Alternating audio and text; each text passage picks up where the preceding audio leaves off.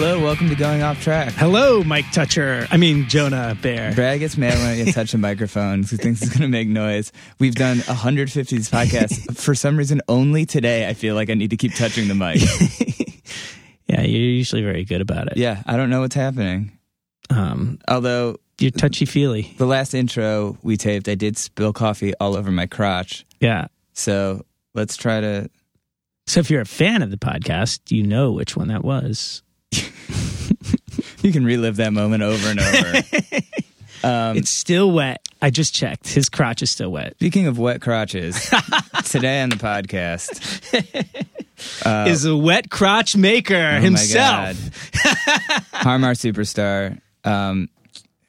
You thought I was talking about Jonah? No. Not me. But yeah. Har Mar I sort of hooked up with through my friend Ryan plays drums for him, and Denver from Desaparecidos, who's been on the podcast before, is Har Mar's a bass player. So Denver came on the podcast and was like, I think Sean would do it. And I was like, really? That would be cool. And then me and Sean sort of started emailing, and then I just started sending him messages like, what's cool on Netflix? And he'd be like, oh, you should check out like Peaky Blinders. So I started watching that. And then he came in and it was like, we're old buds.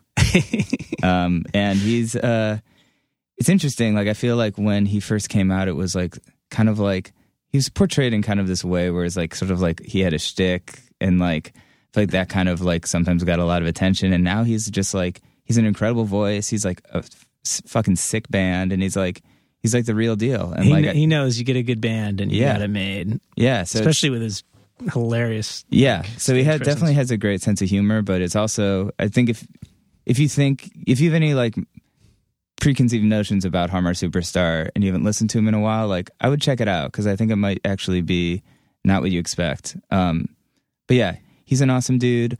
Other awesome dudes work at this place called Commonwealth Press. I've heard of that place. Yes. You may have heard about it if you've ever tried to get band merch printed, a great deal with excellent quality. Oh, yeah. That must be it. So those guys are in Pittsburgh. They're an independent company. They're fans of the podcast. And they make great merch. For your band. And if you're in a band, you need merch. You probably don't know how to do it or where to go. Screen printing is expensive, and you don't want to do it on your own unless you know what you're doing. So go to CommonwealthPress.com. If you go /podcast, you'll get taken to a special page. I've been to it. And if you put your order through that page, you'll get 6 free shirts. Yeah. So that's pretty cool. What size? I think any size you want. Ooh. Pick the size. My band, we always seem to run out of small shirts, but have 1 million extra larges. So don't make too many. That's because you have a lot of girls coming to your show. That is definitely not true. We have a lot of small dudes like me. But yeah, so thanks to Commonwealth Press. Thanks to Har Mar for coming by. He's doing this Primavera Sound thing and this huge festival in Barcelona, I believe, in like the summer and maybe May. They just did a tour with the Pizza Underground, Macaulay Culkin's band. And yeah, just keep an eye out. They're always around doing stuff. So, ladies and gentlemen, Har Mar Superstar. It's going on track! Looks like you're recording the telephone over there. Hello. We did a super funny sketch with the telephone earlier. No, just record it. It's okay. Yeah, in case someone calls. You guys say anything when I went to get the water about me? We just shit talked to you. Yeah, that was just... Really? Yeah. What? About my pants? No, it's about the water. Yeah. Oh, really? Yeah, you guys have like terrible water here. Well, I was like, usually we have the water ready for the guests. They don't have to ask for it. It kind of like makes us look unprofessional. Oh, really? You were like making excuses? Yeah. Don't you know never make excuses? Don't you know that we are the all-stars here, Jonah? These people are lucky to be here with us. Yeah, it's true. Okay? And today... Always act like that. I thought the shoes were the We're the all-stars. superstars. Oh, man. Speaking of superstars... Today we're joined by Har Mar Superstar. Hello. How's it going? I'm good, man. Do you prefer Sean? Is that... I like them both. You like them both? I answer to both. Wow. I've been familiar with you for a long time, but I I got really into what you were doing when I heard your podcast, specifically the episode you did with Father John Misty. Oh, sweet. That one's one of the best ones. It is so good. And then I met him at SNL when he was there with Beck, and I was like, I heard you on Har Mar's podcast, and I started talking to him about the Yelp review thing that you guys did. Oh, that's the best, man. I love that. That's one of my favorite things to do on tour. It's like, can you maybe explain that a little bit? well, yeah, you just like when you're rolling through a town, you sort of Yelp what's coming up, and it's the best to look at like local Yelp reviews of chain restaurants, like and then read them aloud to everybody else in the van, like in the character that would definitely live in that town. So like. There are people who are like shocked that like the fish at Red Lobster is frozen. In Kansas City. In Kansas City, where you're like, yeah, man, it's not an ocean anywhere near. But like, it's always stories about like how, it's always like my wife and I were, waiting for our pizzas, and hers came back with pepperoni on it, and like everything's like so angry. Everything's like caps. I don't know. I could do it, but I feel like it's there. And you can just go find it. The ones that's curious to me is like whenever there's a review of like a chain store like that, and it's not like a great review or a bad review. It's like, I went to Duane Reade. The line was like sort of long, but not too bad. It's like, what prompts you to write that if the experience was so mundane? Yeah, exactly. Like there's just people who Yelp about just anything. Yeah. I've never felt the need to write a review of any place. You know what I mean? Or people just like, it's like their star system is way off. Like, well, they'll like write a seething terrible review and still give it a 4 out of 5. You know what I mean? noticed that a like, lot. what? They must not realize. They must think they're two separate things. It's probably just like all the Pitchfork writers. Well, what's weird about it too is like I'll like go through all of them and like weigh all my options, and I'm like, why am I listening to these people? Yeah, these people are all fucking nuts. I hate these people. Yeah, I wouldn't talk to. These like people. If I saw this guy in the street and he was like, you should go to that restaurant, I'd be like, no way. yeah, exactly. There's 4 people. It's got to be, internet commenters. I think it is the same people over and over. Oh, yeah. For the most, it's got to be such a small. Although I just did a bunch of Amazon reviews. For some reason, like, I buy tons of shit off Amazon. Yeah, me for, too. like, for That's work like and for home. And like, I don't know, like a reminder popped up. And I was like, wow, actually, that was a pretty awesome product. And I clicked on it. And there was a whole list of shit that I'd bought. Yeah.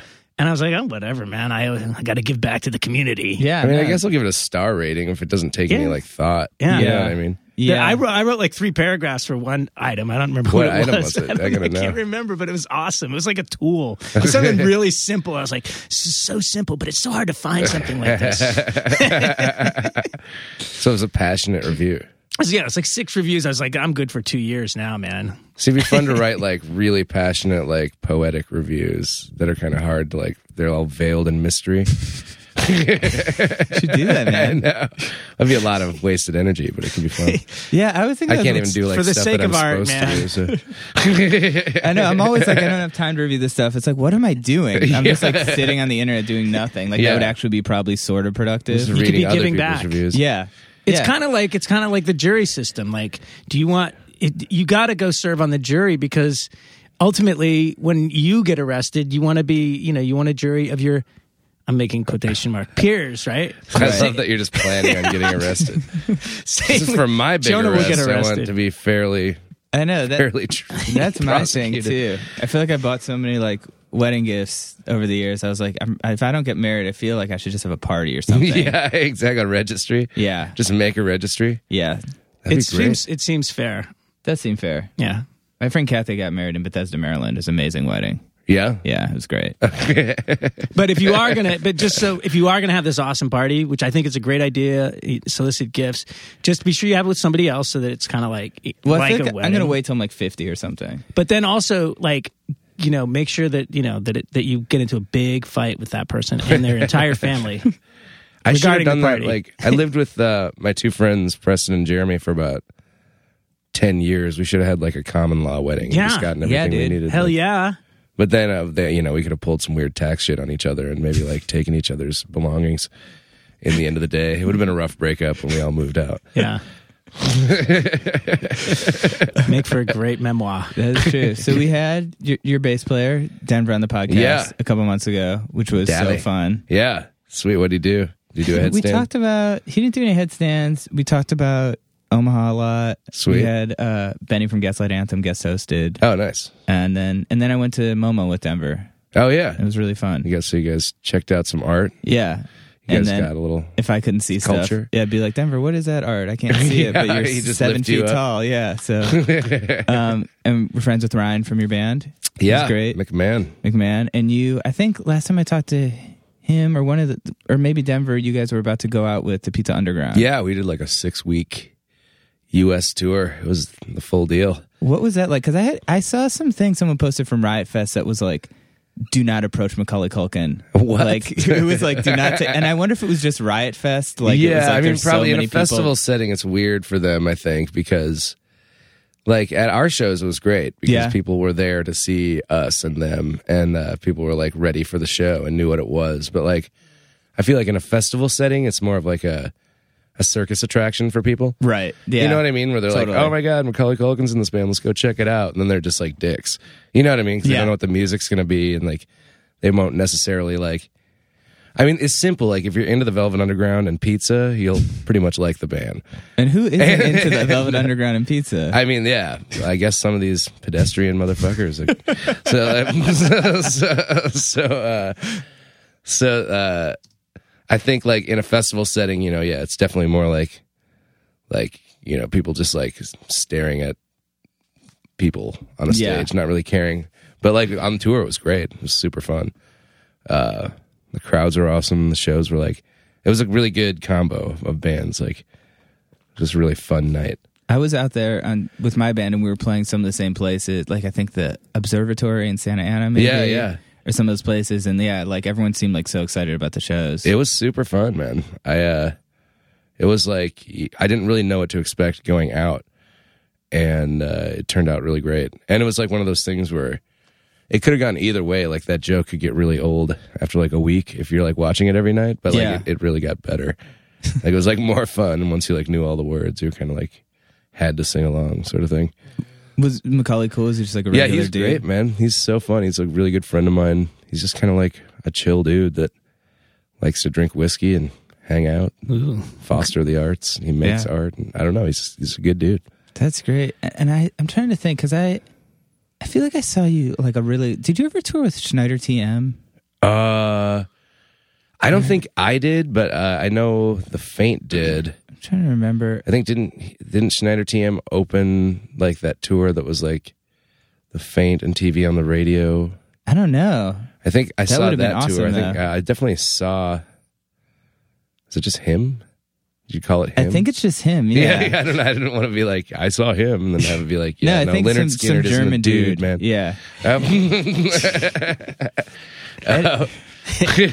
Anyway, I saw you a long time ago, and I was watching some more recent videos, and it seems like your show in particular has really evolved a lot. Yeah, I mean, it's like it's evolved in the way that it's like a band now, more so than before. Because I used to just go out with like a mini disc player and just piss people off. Well, which was great. It seemed like like sort of like the Pizza Underground. It almost seemed like a little bit more of a shtick before, and now it's like musically, it's like everyone in your band is awesome. Like, you have a great voice. Like, it seems like it's more of like a legit type thing, I guess. Yeah, I mean, after you do something for like 15 years, you got to take your tongue out of your cheek. Yeah, you're like, okay, well, I'm gonna keep doing this. Like, I can't. You know what I mean? Like, I don't want to be like, I'm not particularly into like joke bands. You know what I mean? Or like funny musician guys with guitars and stuff like that. So I was like, I didn't really want to be considered one, so I just thought I'd step up and write some songs. Was that like a conscious thing at some point, or was it just kind of like? It was kind of like, I don't know. It was like I was writing like pop songs and stuff for like other people, and I got really into that thing for a while, and then I really loved making like pop stuff, so I was doing that for like Har Mar stuff, and then kind of just got over that, and it's like one day like turned on the radio and was like, all of this shit sucks, so I don't want to do that anymore. I want to like play songs that I would listen to, which is like soul stuff. So But I kind of had to wait for my like voice to mature a little bit too. To like, if I was like 25 singing like the shit that's on Bye Bye 17, it would be like, shut the fuck up, kid. You haven't lived yet, you know? Yeah, that's true. So kind of just had to grow into it a little bit, I think. That's awesome. Yeah. What's up with you, Brad? Have you ever done any shows that involve dancing or you stripping or anything like that? B. Yeah. What does that mean? B. Stripping has had occurred, yeah. Speaking of whiskey, yeah, it was after 7 Manhattans. Yeah? Waiting to go on late for a show. It was a birthday party. Okay. So you stripped before you went on stage? No. We went on stage and we had these outfits because, I don't know, it was a friend's birthday party, but it was also a show. And so we decided to wear outfits. And we had these like big brown like polyester pants and white shirts. And I didn't have a belt and my pants were too big and like they kept falling down. And finally the singer pantsed me. Oh. And then she took off my underwear. Wow. And then I took off the shirt. Sadly, this is before YouTube. This is a pantsing. I've never seen it. That's the best way to like not give satisfaction to the pantser. Is to like just like be like, oh yeah, I'll just take off my underwear too. Yeah, fuck you. Exactly. Got you beat. You think I'll take it one step further and like, stick I'm a not shoe even up my embarrassed at ass. all. I'll take this one. Yeah. But you know what? Actually, okay, there's an ending to that story that actually is really hilarious. This was on 3rd Avenue and like 13th Street. It was Space at Chase was the venue at the time. I don't know what it is now. It's probably was it a Chase Bank? It's probably a Chase Bank now. No, yeah, it had originally been a Chase Bank. 7-Eleven. Chase Bank It's like the cafe in the 90s. in the Chase Bank. In the 90s, it was a venue. But so I lost the pants. And I basically walked from there to Avenue A and 6th Street in my boxers with the white shirt and tie on. I want to go back to, so they were big brown, what kind of pants? They were like these big brown polyester pants. It's like, who was the stylist? I don't know. I think the bass player, Pete, the bass player, had like found all these pants. Never let the bass player dress you. No. The guy who finds a stockpile of big brown polyester pants. Polyester pants. Are they drawstring? No, they weren't drawstrings. No, they were too just big for you. like... They were just like, I don't know. Maybe they were left over from like FedEx. They were gross. That was a strange night in other ways too. I'm sure. I don't want to get into the rest of it. Let's go back to our guest. Sean, what's your like sweet spot as far as like pre-show drinking? I kind of like probably like 2 or 3 drinks. Yeah. Something like that. I like to get drunk while I play. So Okay. at the end, I'm wasted. Well, you kind of burn it off too during the show, so it's almost like it doesn't count that much. Yeah, and actually, I kind of like forget to drink while I'm playing too. So it's kind of like one of those things. I mean, I've definitely been shit faced at shows, and that's really fun too. But like, you know, then I'll go on some rants that like this shouldn't happen. But it's always like fun. People are always like, "Yeah, it was really fun," but you know, on this like weird political thing for like a second. And I'm not a political guy at all. Just when you get drunk, you get super political. No, I mean just like when I get like that level. Yeah. You know what I mean? Like, That's the best kind of 4 political guy. shots What within, person like, doesn't 10 minutes doesn't know drunk. what they're talking about? I love that. Yeah, just don't kill each other, man. It's bullshit, Well, you probably man. get people like giving you shots during the show. And Yeah, stuff. that used to happen a lot more. Like I used to like make the audience get us Jägermeister, and then I quit drinking Jägermeister because of that. But sometimes they just keep coming. Yeah. You know, And then you just black out and I pee had on a chair somewhere. Yeah, Jägermeister is no joke. I had a flashback like to living in Ohio, and I would just buy like huge things of Jägermeister and have it at home. And I remember like checking out once, and some like really scary guy next to me being like, "Yeah, dude," and I was like, "What is this weird?" And I kept it in the freezer just before I went out. I would do shots of it, and I can't believe I did that. Yeah, I know. Yeah, Like, no, I used to drink so much Jägermeister. It Dude, was like it's a every fucking like beer. medicine. I think Yeah. it was like when I first started drinking, and it didn't taste like it tasted like candy, like gross candy kind Right. of. Yeah, I think it was like it kind of like coats your stomach. Yeah. So you like never like get like a stomach ache. Yeah. It's a medicinal. It was Yeah, you're just invented for like old German people to drink after they ate too much pasta or something. Yeah, but then you just like realize you're just drinking like you're like eating like 5 bags of sugar. Like, Yeah, dude, it's like it's a cough medicine.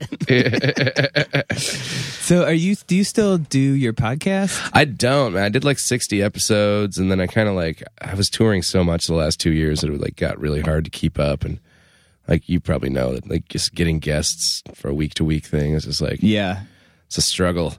Keeping the quality level up. Yeah, and just like, I mean, and also just like, even getting people to agree to do, everyone's lazy. Yeah. Were you just doing it out of your apartment or something? Yeah, I just did it out of my room, so I could go mobile and sort of go to somebody if I had to, but yeah, it just got to be too much, and I felt like 60 episodes is a pretty good amount to like kind of stop at. It's very respectable. Yeah. Did you stop right at 60 or was it like 63? It was 60, I believe, yeah. My first and last guests were Macaulay Culkin. Really? Yeah. I thought I'd cap it off with where I started. How did you kind of link up with Father John Misty? And you guys aren't related, are you? No, Okay. totally different, man. He's a Tillman with 1 N, and I'm a Tillman with 2 N's, so it's like 1,000% different. Gotcha. I'm just That is very different. way different. I think he's like a Norwegian Tillman, and I'm a German Tillman. I don't know what that means. It's a age-old feud. But, the classic Tillman battle. I think we met in LA. I think we were both like at a party playing charades, and then we were like the guys who like never would leave. We just ended up like just hanging out. It was like at my friend Alia Shokat's house, and like, Of course. I mean, so she doesn't care if we never leave, so we just never did. And we're just like, well, we're hanging out with her. And I don't know, we were just talking nonsense and probably like doing mushrooms or something. And like, we just ended up hanging out a lot. And we were both making our records at the same time. And yeah, I don't know, we just like cracked each other up. So we just hung out. And you guys have been on the road together? Not at that point. Okay. And then after that, this was probably like 4 years ago, maybe. After that, we went on tour together when his record first came out, when the Fear Fun, his first record came out, and I still had like no plans of releasing mine. So like I opened for him, he played drums in my band, and then he would do his set, and it was like a perfect, super awesome time. Why had you no reason to release your own record? Oh, I just had no plans yet because it wasn't done, and I had to like find a new label and all this. That shit takes forever. Yeah. You know what I mean? Yes. yeah, like even when like you find one, then you got to like make a contract for like 3 months. And then they're like, it'll come out in a year. Yeah, then you wait 5 months at least for like, yeah. It's crazy. So it was like one of those situations, but it was cool. It worked out really well. I got to like. He's so fun. I mean, both you guys are so funny, but I feel like you kind of expect it if you're familiar with like your music, but his music, you think he's going to be some super serious, like tortured guy, and that's when he was like super. He was like kind of like fighting Pitchfork a lot, and like like now that I think they've like kind of like joined forces in a way, but like like sorry, he was like, you know, having like really angry shows and like doing just like weird fucking Twitter and Instagram nonsense. Everything was just like really funny and kind of like shrouded in like this weird mist of anger, which I kind of really liked. and then he kind of like, he's gone through like so many different phases. Like he did like 5 or 6 tours for that record. Like, yeah. So everyone was kind of a little more pro, but like also a little more manic at the same time, which like I loved watching that evolution happen. Do you do mushrooms a lot? I kind of whenever somebody hands them to me. Yeah. yeah. I think I was reading this. There's this big article in the New Yorker this week about them using mushrooms for like medicinal reasons. Yeah. And how like they totally, when they became like a Schedule I drug by Nixon, like they totally stopped doing any research on them. Yeah. And so like they're starting over and they're like, these are amazing, but like we don't know that much about them. Yeah. It's really, really interesting. It's crazy. I mean, it's like one of those things, like, I don't like eat an eighth of them like I would in high school and just be like, ah. It's like more like eat like a cap and a stem and just kind of feel shiny and walk around. And Yeah. commune Shiny. with the trees. It really like but they talk about certain articles like nothing else can kind of give you that kind of like insight into yourself really like so easily. Well, and, and they just said as long as you're not like bipolar or have like crazy like mental conditions, it's totally. Oh, dude, it's not. I used to say it wasn't a drug; it was a tool. Yeah. You know, like. But yeah, the good point about the research, like the thing about LSD, it's the same, you know, compounds, is that like it's not detectable in your body after 20 minutes after you've ingested it. Mushrooms, you could probably detect some of the compounds in the actual plant, but like you can't detect any like quote unquote drug. Yeah. So like it's really odd that by the time it kicks in, it's not detectable in your bloodstream. But you can also just be like, that guy's totally on acid. Yeah, you can sometimes tell. What's even crazier is like dimethyltryptamine, like DMT, is like the strongest psychedelic. Your brain makes it when you're dying. Yeah. Oh, really? Actually, That's the chemical that gets released into your brain. Yeah, so like when you die, you basically just go on this psychedelic trip. Like that's like the active Is that compound what in ayahuasca. asphyxiation junkies are going after? I don't know exactly. I think they just want to come really hard. I don't think you can strangle yourself and make your brain start producing DMT. Or else way more people would die that way. But maybe ask Yahoo Answers. Yahoo Answers is also one of my favorite things on the internet. Oh, yeah. any question you have in the world, I feel like I've talked about this before, they have on there like and sometimes I'll just be stoned or something, Googling stuff. I'll be like, Yahoo Answers, can I build a airplane for less than $300? And someone has asked it, and then there's like a crazy joke answer, and then there's like a serious answer, and then there's like all these votes. And I just read an article. I just read Yahoo Answers' Wikipedia page. Don't ask me. They what? They have a Wikipedia page?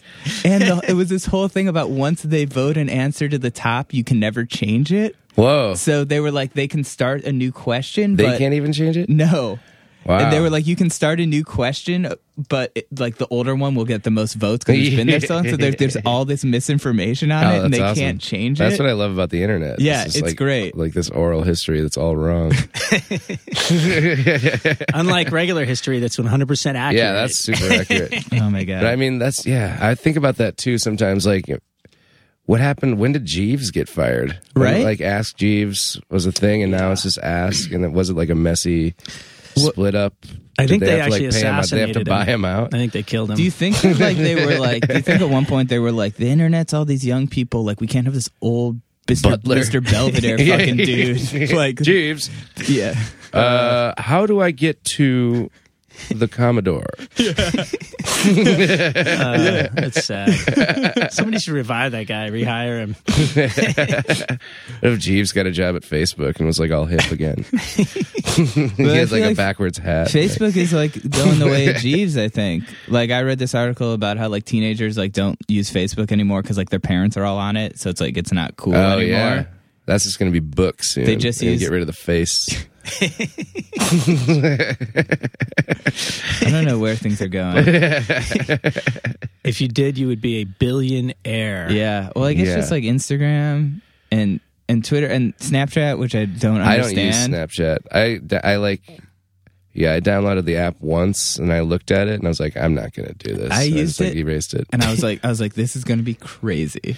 And everything I got was like a penis. No, dude, that's like the kind of stuff like you want. That's what you were looking for. Not exactly, but that's like the ballpark I was thinking I was going to get stuff in, and it was like pasta dinner, or look at my dog, exactly. or like all this mundane shit that I dog. would just like skip.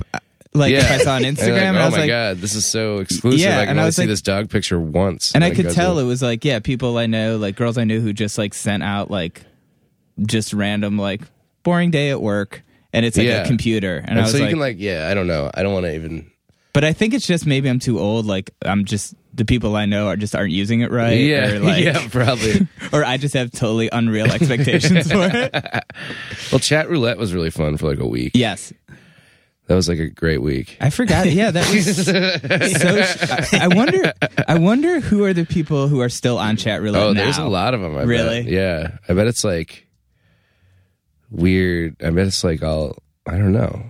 Maybe it's just like I can imagine it like took over like China or something. You know what I mean? Like it's always weird. They're probably into like some shit that we'll be into in the future. But they're also just getting chat roulette right now. I don't know. I'm just making shit up, I guess. Yeah.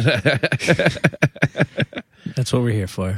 I feel like Tinder maybe changed the game for that stuff too, because maybe all those dudes on chat roulette are like, I can actually talk to real people. Well, those guys like branded Tinder are like insane because they just branded dating now. Now people like when they're like tweeting about like a couple being on a date, they're like, oh my God, these guys are on a Tinder date. It's never just a date. Yeah. It's always just like, oh, I can tell these guys are on a Tinder date. Yeah. And you're like, well, all dates are awkward. Why does it have to be a Tinder date? Well, it's yeah. And I feel like whenever I see stand-up comedy now, there's like a 10-minute bit about Tinder. Yeah. Like it's permeated pop culture so much. It's really interesting. Well, straight people just do it wrong too. It's like Grindr was awesome for gay dudes because they just like go fuck. Yeah. And they're like, all right, bro, nope, I'll never see you again.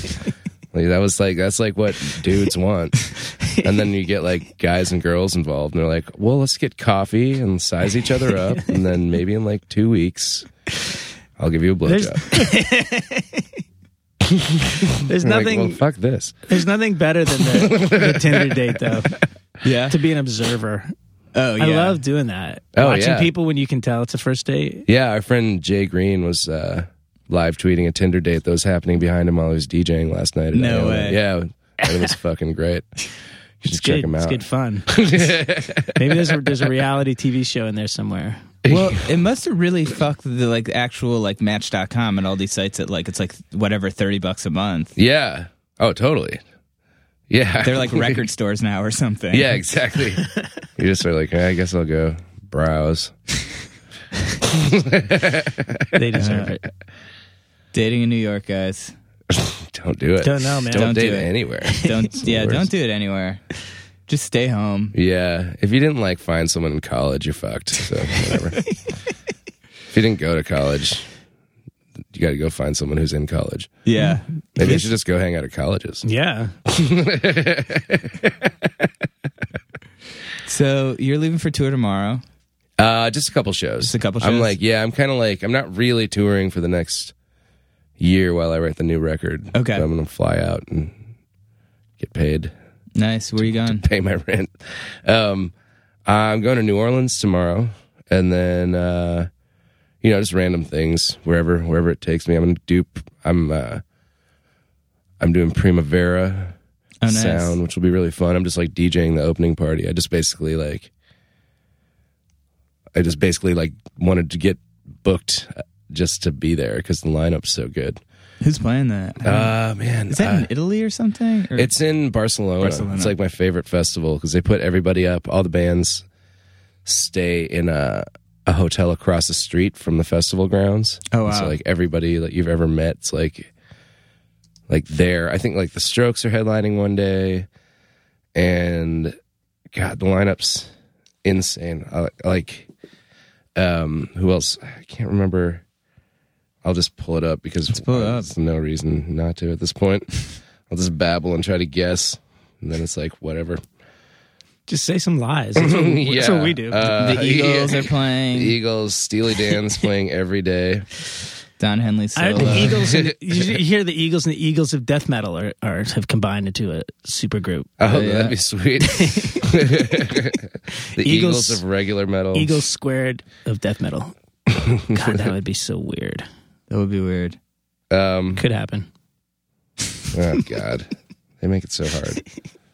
Whatever. Go online. Go online. Check it out. Yeah, we're not going to do it for you. You can do it. A lot of cool bands. Do you... Dokken, Firehouse. Oh, my God. Rat. I can't remember who else. Firehouse. What was their song? When I Look in Your Eyes? No, that was Bad English. When I see you smile. Right. Is that them? Yes. I can face the world. What was up with that? Like every album had to have a ballad, and that was the hit. Yep. That's how you got in the door with your hair metal band. I remember going to buy a Firehouse cassette and getting it confused with Firehose, Mike Watt's band. Oh man, that's awesome. And I wish I had bought the Firehose album instead. Yeah. I would have turned out so much cooler. Yeah, I think Is that Firehouse? You were going to buy a Firehouse album? Yeah. Wow. They're cute Yeah, girls. man. They're hot. They What else did they do? Warrant did Cherry Pie. Warrant had a bunch Who of did I hits. Saw Red when I I opened Saw it? Red. They do that? No, that was Warrant. That was Warrant too. Yeah. I saw Warrant. Were you there?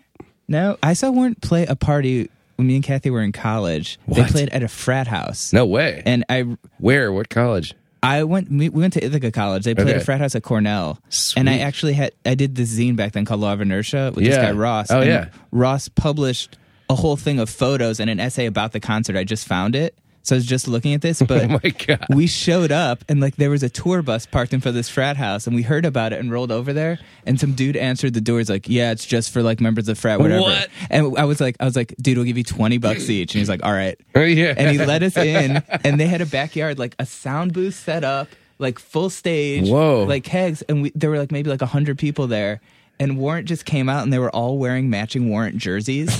That's awesome. And I remember they played like a full set with all these photos, and that band Lit was really big then. Yeah. That's on my worst. And they're like, "We're gonna cover a song from our bros in Lit." Like, Oh my God. they were trying so hard just to be sort of relevant. Yeah. And like, I remember at one point, Janie Lane, R.I.P., was like over by the frat house and had dudes pouring beer into his mouth Yeah. from like 3 floors That's up. what I'd be doing. It was incredible, and I can't believe it happened. but That's I have- amazing. Yeah. I wonder whose idea that was. This like, sounds like the If I didn't have photos of it, I wouldn't believe it had happened. yeah, they weren't like filming like a Todd No, Phillips it was movie. literally like, I guess someone, I don't know how much money they got. It but sounds like remember the scene in Old School? Like sounds Yeah, like yeah. that. It sounds like this is where the concept That's- came yeah. from. But this was like probably like 1999 or something. It was shit. so crazy. But yeah. That's insane. I mean, I guess they must have been.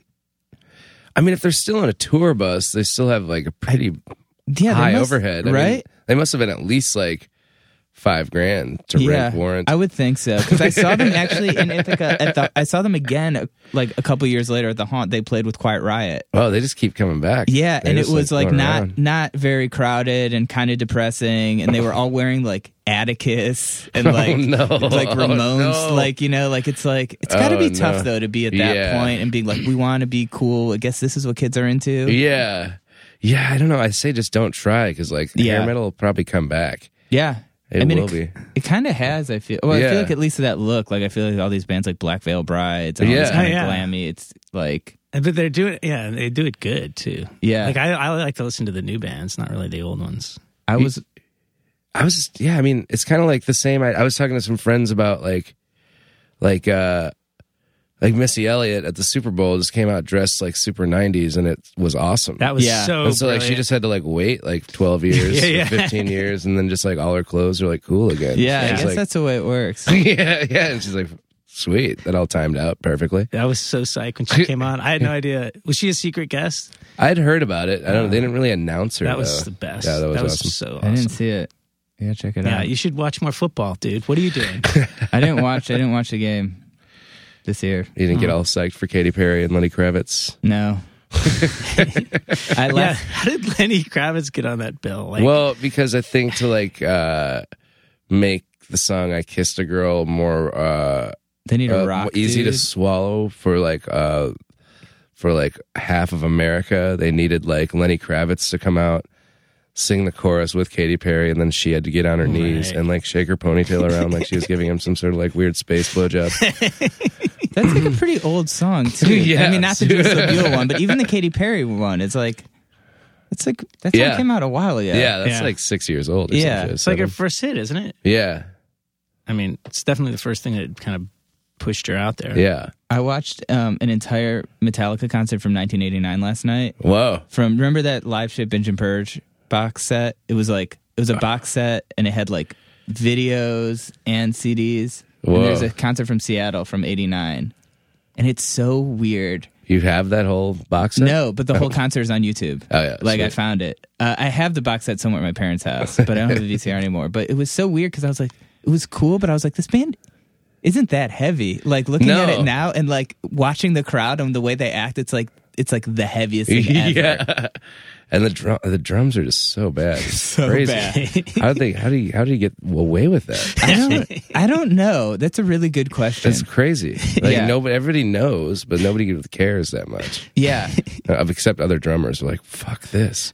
And a lot of the parts just like go on for like they'll repeat this like in For Whom the Bell Tolls, like they'll repeat stuff for like 3 minutes, like the same, like Yeah. like I couldn't listen to that shit when it came out.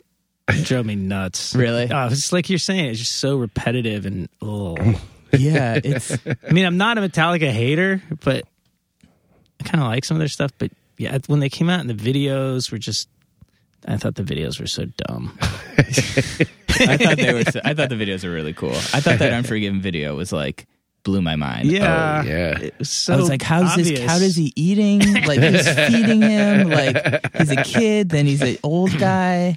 Well, I'm older than you two, so I was a little jaded, maybe, Yeah. by MTV.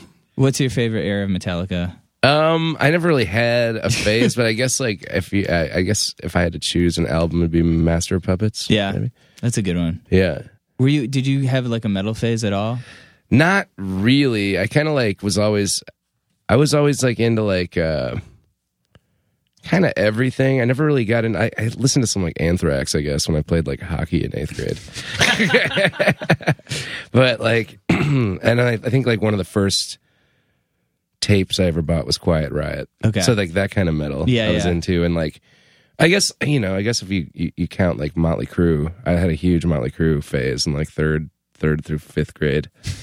And Guns N' Roses. Like Appetite's still like one of my favorite albums. Yeah. But I wouldn't call that like metal as Yeah. much as just like It's hard rock. incredible. I just saw a documentary about that. It's incredible that they made that album. Like when you read the books about them, like how Yeah. fucking young they were Yeah. and super fucked up, and then like to go into the studio and like cut that record. I Like, know, everything's amazing and Insane. perfect. Like Duff's bass lines are fucking Yeah. crazy. They're so good. His book is incredible. Oh, I haven't read it yet. It's So Easy and Other Lies. Yeah, because Sweet. he was like the punk. We talked about this before. He's like the punkest dude ever. Yeah. like he was super into punk rock. Like lived in some place full of roaches. Like joined GNR, was just like partying every night. Just like Yeah. He's like a Seattle dude. Yeah. He like is friends with all the grunge dudes. And Yeah. everything. Well, all those dudes were pretty much into. I mean, Slash was really Slash into was punk rock. too. But yeah, it's pretty. I guess that doesn't come like you think of them as such like a quintessential like hard rock band. You don't Yeah. think of like the crossover. That's probably why they were fresh. Yes. How did you get into like soul music and that type of stuff? I mean, I guess I was always listening to kind of everything. Like when I was like little, I would like listen to. I guess it all started like with like Michael Jackson, and then I got really into Stevie Wonder from there. And then I don't know. I kind of didn't even realize I was that into like soul music in particular. I just like listened to oldies radio a lot, and so like I just knew all these songs, like all these Sam Cooke songs, because like he's kind of just like a staple of all that, or at least at that time was oldies radio. So like I didn't even know who was singing these songs, and I knew all the words, and I found out like Sam Cooke sang most of them, and I just loved that stuff. And I was like, oh, this is my guy. And then like Otis Redding kind of came after that. I don't know. I was always just drawn to that kind of music. It's I so think it's like rich, through like man. Stand By Me, like watching like movies like that. Like right. I think a lot of my musical tastes like were predetermined by like soundtracks of like 80s movies. So that's But why si- I'm 60s always and singing 70s like Wind Beneath My Wings. 60s and 70s soul is like, it's just the richest music. It's the one thing that like everybody can listen to and enjoy. Whether Yeah. you're into country music or punk Exactly. rock or like, it's so like it spans everything. Yeah, I've always been like attracted to like kind of like sad chord structures and like happy lyrics, or like sad lyrics and happy chord structures, sort of things. Just like because like playing off each other, it always works really well. Interesting. So at what point were you like, I think maybe I could try to do something like this? Was it, were you playing in like bands in high school and stuff? Yeah, I mean, I was in high school. I was in this noise band called Calvin Crime, and we got like signed to AMREP. Really? Yeah, That's we amazing. did 2 albums on AMREP. I think they signed us when I was like 17 or 18. And we toured with Trenchmouth all the time. That's how I met Fred's van? Fred. I met Fred I know Armissen. Fred and Damon, yeah. Yeah, Damon rules too. Like, yeah, they took us on our first little like Midwest jaunt of like 4 shows. No way. Yeah, we were like super fans of What them. a blast. Yeah. You were 17? Yeah, That's totally. crazy, dude. What was Fred Armissen like back then? He's been on the podcast before. He's a nice dude. Yeah. Awesome, man. He was like just the same. Like those two, Fred and Damon, would like constantly riff and fuck with us, and like because they would give us like all this fake advice. Be like, and it's like when it's like really shitty. Like we'd be like in a weird coffee shop in like St. Cloud, Minnesota, and there'd be like a snowstorm. They'd be like, when it's really really horrible out like this, the only thing you can do driving wise is just gun it and just go as fast as you can. Just drive as fast as you can, because that is the only way to stay safe, and they would just give us like all this like bullshit brotherly advice, and we just like kind of like just take it and be like, you know what I mean? You can't like really riff back when you're like 17. Right, you right. Just sort of like go like So- they were like uncles that would like crack us up. They That's were like sort not of- that much older than us, That's like what it's like talking to Fred now that I feel like he's always doing bits. And Yeah. I was like, I can't do it back to you because you're so good at it. Yeah, and he's so deadpan that Yeah, you're like, but yeah. they would do like stuff like, because I would always be in the front row, like just dancing my ass off because I loved Trenchmouth, and like if I'd go to the bathroom, Fred would like stop the song and like wait for me to come back. And like, you know what I mean? Like, wait, no, everybody stop. Like Sean's going to the bathroom. And so like the whole crowd would just have to stand there while I like took a piss and then come back and be like, 1, 2, 3, 4. And like, just shit like that. So like, when he started doing comedy, you were not very oh surprised? God, no. Like all of a sudden he just showed up on Conan once, like doing stand up, and I was like, oh, that's fucking perfect. And I saw him play. He was like drumming in the Blue Man Group for a while when I lived in Chicago for a bit. Really? Yeah, that was super awesome. Like That's I went and amazing. watched him do that a couple times. But yeah, he made that South by Southwest video. Yes. If you haven't seen it, anybody, like that's like a legendary It's comedy pretty video. He incredible. plays like 20 different characters interviewing bands. So once that started getting passed around, I was like, this dude will be on SNL. That part where those guys are, I can't remember, all those executives are speaking and he asks if they'll kiss each other. Yeah, And they're exactly. like so not It's into like it. Grail Marcus and Yeah. like somebody else Like, like having like a "Excuse me?" really super serious conversation. Oh my God, that was amazing. Or it's like when he had like the bucktooth character that just like couldn't say anything, but would just like look really wide eyed into the camera and then at like Susie Sue or whoever he was like interviewing. So good. That's been tracked down. That one's hard to find. Is it? Yeah. That I was like a haven't seen it in while. VHS tape that just got passed around. I wonder if it's online. I haven't. Yeah. I saw it looked online up. a couple years ago. Okay, sweet. Probably up there I somewhere. gotta watch that again. That's hilarious. So you were in this band on AMRAP. Yeah, and then we did like 2 albums and a few EPs, and then I started this project called Sha Na Na. That's like more like indie pop kind of stuff. Like I would record like with Lois in Olympia, and I did like a split CD, which was hilarious. People did split CDs at one point with Mary Lou Lord. Okay. And I toured a lot with Sha Na Na. It was kind of like, it was good. It's like, it was more like Elvis Costello, kind of like guitar pop stuff. But then we'd like close out the set with like this R. Kelly cover of When a Woman's Fed Up, and like the crowd would go insane, and I'd have like the most fun doing that. And I realized like at the after party, like, you'd be like dancing, jumping off couches with all the girls that like were at the show, like listening to like TLC. And like that was the music everybody actually like wanted to party to. So I was Yeah. like, I'm gonna start making music like this. I'm going to make party music. Yeah, man. yeah. Like Fuck I'm gonna yeah. stop staring at my feet. Like, Yeah. I was like, not have to wear a guitar and just There's like enough get in people's alternative faces and have fun. That's interesting. So especially for someone like you, because I feel like AMRAP and that stuff is like the most credible thing you can do Yeah. in music. Yeah. And then I feel like I had this talk with someone in a really popular band recently, like pop music sort of like this idea of like guilty pleasures or Yeah. like stuff like that. It's like, or it's not cool, but it's like that's sort of like Elvis Costello is also pop music. Like, Yeah.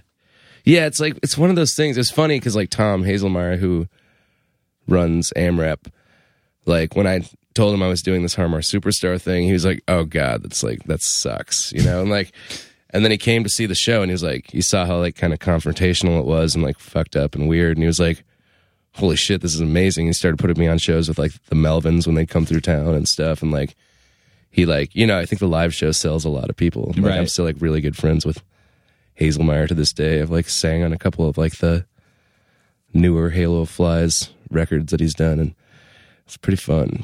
Like, I love that dude. He's a real like musical mentor to me because he like kind of showed me how the music business worked, you know? Yeah. Have you ever had like problems with like just people in the audience who don't get it, who are just like...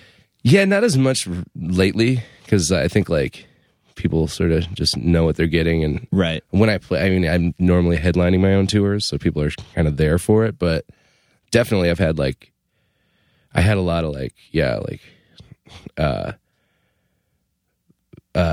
bad crowd experiences like the first... Especially like the first big tours I would do, like when I'd go out with like the Strokes and like I toured with Incubus through the South. Wow. Yeah. But you know, I got really good at like kind of like taking the first heckler and shutting him down in front of everybody and making him look like an idiot so everybody else would just be kind of afraid to try. So that was like a skill I picked up. It's kind of like a stand-up comedy trick. I kind of like, for years, it kind of felt like I was a stand-up, but I could hide behind music.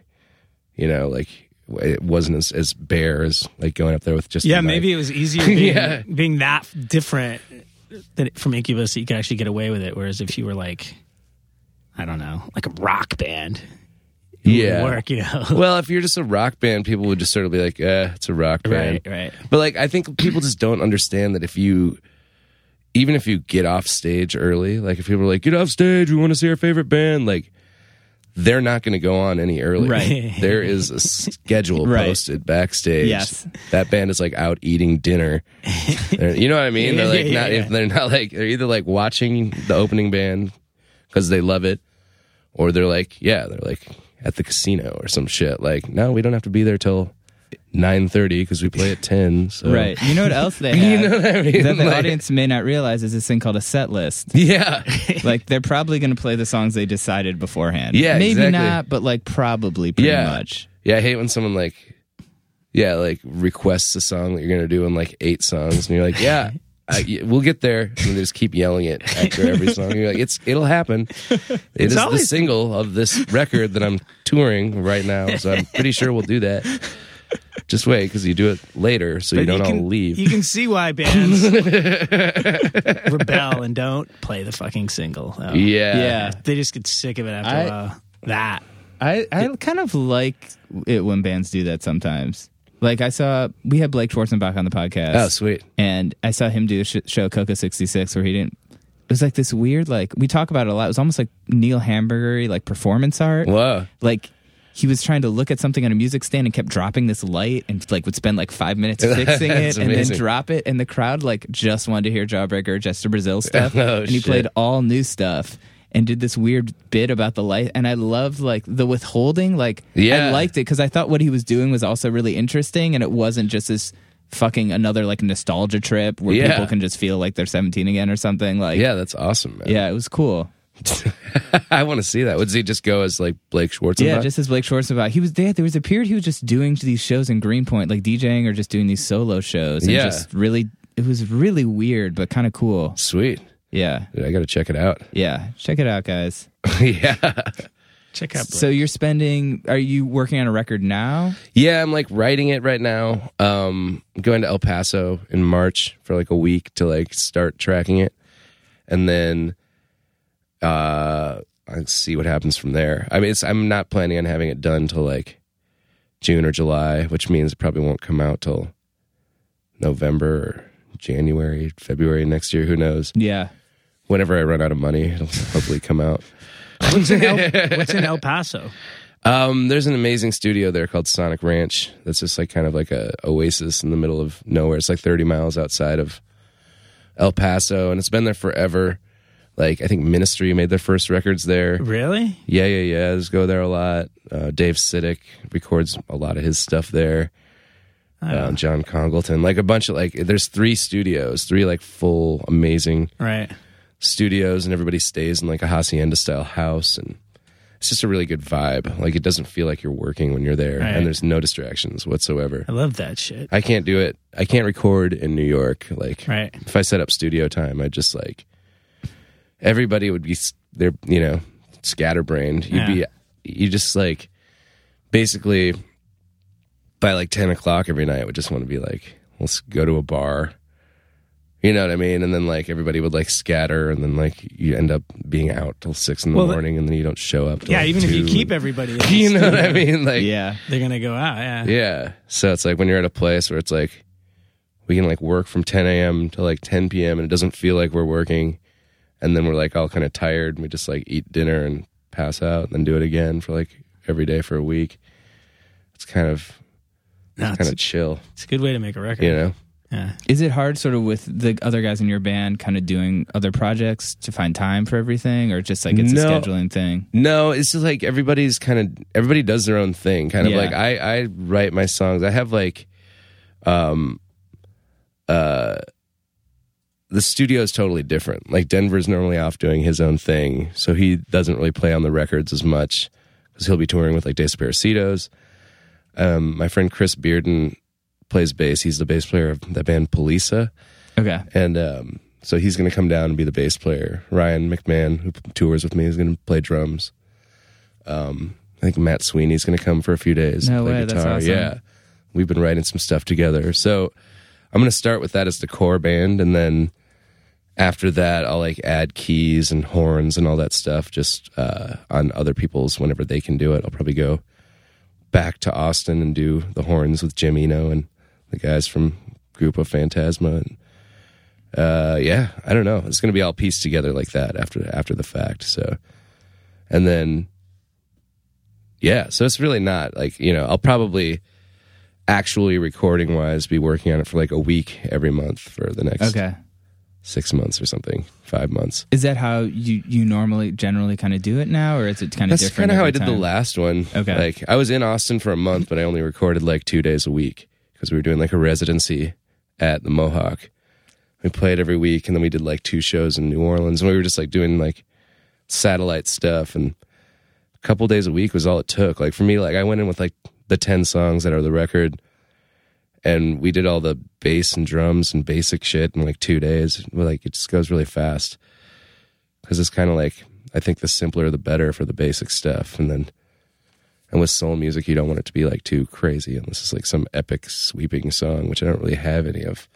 So like, It seems also like kind of a good idea to be kind of playing shows while you're I mean, like I would think that would kind of maybe help the songs. Like, yeah, I was like actually not even really playing the new stuff because I feel like I have to have like the tracks kind of fully fleshed out before I can play them.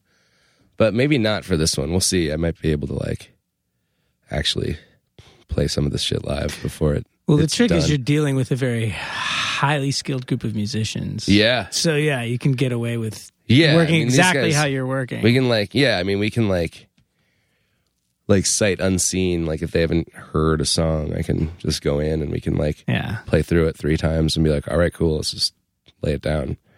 And then it's there. You know what I mean? So it's kind of, it's more freeing. And so I'll try, hopefully I'll have a bunch written by the time we get there, like 9 or 10 songs, but then we can like just write a bunch there too. I just want to kind of like leave it open.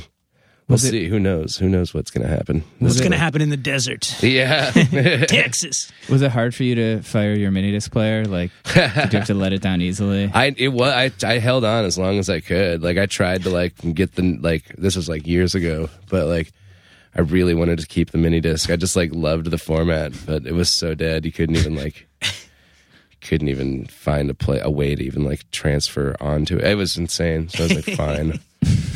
I guess I'll get an iPod, and then everything's just been super easy since then. So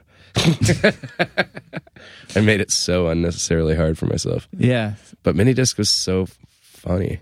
32 kilohertz, I believe, was the sampling rate of a mini disc. Really? I think so. I remember it was an odd sampling rate. It wasn't like CD. Yeah. Something weird. And you could like move the tracks around. I still have no idea how that worked. What do you mean? You could like move the order of the tracks on it, like within the machine. Like you just on the one disc, you could pick an order, but it wasn't like through a computer. It was like through the little weird window on the mini disc player screen.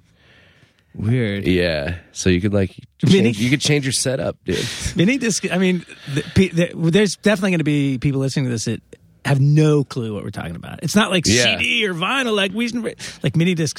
It came and went within a few years. Yeah. But it was like the hot shit for like a second. Super I think a high-tech. few albums were actually released on mini I think disc, you're right. like, with like little tiny artwork. Yeah. I think you're right. I worked at a record store, and I remember when people would bring in Laserdisc, they would be like, they would go in like a day. Like people would just always come in looking for Laserdiscs. Yeah. I used to have that. You remember that format, video disc? That was like, it was basically like a weird big disc that you put in. Like, okay, there was a big Isn't plastic that a laser cartridge. disc? A big 12-inch? Well, but there's video disc. It's different. You put in this big plastic cartridge that looks like a big plastic 12-inch album, and you put it in, and then the thing comes out of it, like when you pull out the like cover, the case or something. the case, and it's like a record inside of there that plays like a record, but it's a video. And then halfway through the movie, you have to like put in the thing, pull it Flip out, it over. flip it over, and do it again. No Really? way. Yeah, and I found like 80 of those at like a thrift store in Montana, and bought them for like, I don't know, like $70 or something. And I had like Purple Rain and like Apocalypse Now and like all these like awesome movies. Cannonball Run 2. I found that my brother found the player on eBay for like $50 and got that for me for Christmas. Was it digital or was it like a magnetic disc? No, it was like a record. It was like the same kind of like properties as vinyl in a way. You got to look into video disc. And like, I was just like, one of the greatest things that ever happened with that was that like there was a scene in Cannonball Run 2 where Burt Reynolds, is it Burt Reynolds or is it Tom Selleck? It's Burt Reynolds. He gets woken up by somebody squirting him in the nuts with a seltzer water bottle from like 5 feet away. And that part just started skipping. So it was just over and over, just Burt Reynolds getting like hit in the nuts with a seltzer water bottle. And I like left it going. I like called people over. Like this was like when I was like 20. I was like, this is the best thing ever. And we just kept smoking weed and watching this thing for like 5 hours. Just made it into a party. Yeah, it was like that. It just kept going forever. But like, yeah, so there was some really fortunate skipping. Like it could skip like a record, which is amazing. Right. Yeah, you don't get those happy accidents anymore. No, that's just not. No, it's the not happy happening. accident is it just breaks. Now You it's get just nothing. like, now you just get a loading screen. Yeah. That makes you angry. I hate that when you're like internet that just happens now because I Yeah. stream everything. Yeah, man. I think that's like the lowest I can go. That's like the only time my roommates will hear me like scream in my room. Like, fuck! It's like, I just can't watch TV. You're watching Peaky Blinders, and it's It just won't let me. Or it's like, there was like I don't know what happened last week. There was a point where I was trying to watch like an episode of like Parks and Rec, and it took like an hour to get through the whole thing. I was so mad. It's like 20 minutes of TV. yeah. I don't even know how I did that. I don't know. Without like, I was so mad. I was like trying to watch a sitcom, like super angry.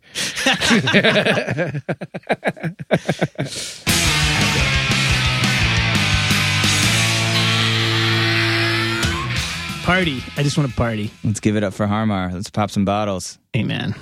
That's his deal, right? I mean, he used to throw big parties around Brooklyn, right? Yeah. That was, that's how I found out about him first originally. I forgot that after this podcast, he invited me to his birthday party, and I went to it, and it was really fun. And This is weird the way you're talking about this in the past. I know, it is about weird. something that's going to happen in the future or air in the future. Yeah.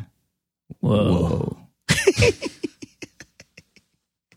Yeah, anyways, someone brought out a bunch of cupcakes. There's Is that what you call it nowadays? there's a group photo that was like dark and blurry. You couldn't see anything. But yeah, fun times. Sean's a great dude. Check out all the Har Mar records, but especially the records are sick. Like I said, his band, Denver, Ryan, all those guys are great. But you sort of want to also see him live because it's amazing. he puts on an amazing performance. Yeah, it's worth it. So yeah. Thanks to Sean, a.k.a. Har Mar Superstar, for coming by. Thank you to Commonwealth Press for sponsoring us. Go to commonwealthpress.com/podcast to get 6 free shirts. With your order. With your order. For your cool band or your band. bar mitzvah. Yeah, any kind of event. It doesn't have to be a band, that's true. You could like have your favorite shirt from when you were a kid that you grew out of, and you want to get, like 40 copies of it so you never have to wash one? Dude, just get a shirt with your face on it and just give it to your friends. I'm wearing a shirt right now. Oh. That my friend John Cheese made. John Cheese gave me this shirt. He really is. John is not lying. He has that on. John still is a good friend of mine. He lives here now. He's married as a kid, but he gave me the shirt on Warped Tour 2002. And he said, I actually ran into him recently. He was like, "You're the only person that still wears that shirt." So think about it. Get a shirt made by Commonwealth Press, give it to someone, and every time they look down at it, they'll think about you and your friendship. That's amazing. That's a great idea. Yeah. My friend Isaac Walter made shirts. He does an amazing site called Minor Thread. Do you know? Have I told you about this? No. My friend Isaac does a site, Minor Thread, where he wears a different band T-shirt every day and documents the front and back. And I think he's on definitely more than 500 days in a row. He has the most T-shirts. He collects also Descendant shirts, and they have some. I'll show it, but check out minorthread.com. But yeah, Isaac also sent me a shirt with his face on it. I wore it on stage at a bunch of shows this year. Like, I feel like. Basically, I guess what I'm saying is, if you give me anything free, I will wear it until it disintegrates, because that's how much I hate shopping for clothes. Anyways, thanks to Commonwealth Press. Thanks to Har Mar. Visit us at goingofftrack.com. You can donate if you want to support the podcast. You can leave us a nice rating on iTunes. That doesn't cost anything, and is also like a nice way just to say you like us. We're very insecure people, so any kind of validation coming from anyone makes us feel good. So yeah, check us out online. Thanks for listening to the podcast. Brad, do you have anything to add? I drank so much coffee. I feel like I'm talking really fast. I'm speechless. I'm enjoying just watching this ride. Oh my God. It's a wild ride, but I got a feeling the inevitable crash is coming and it's going to be up in flames. So until next week. Good night. And God bless.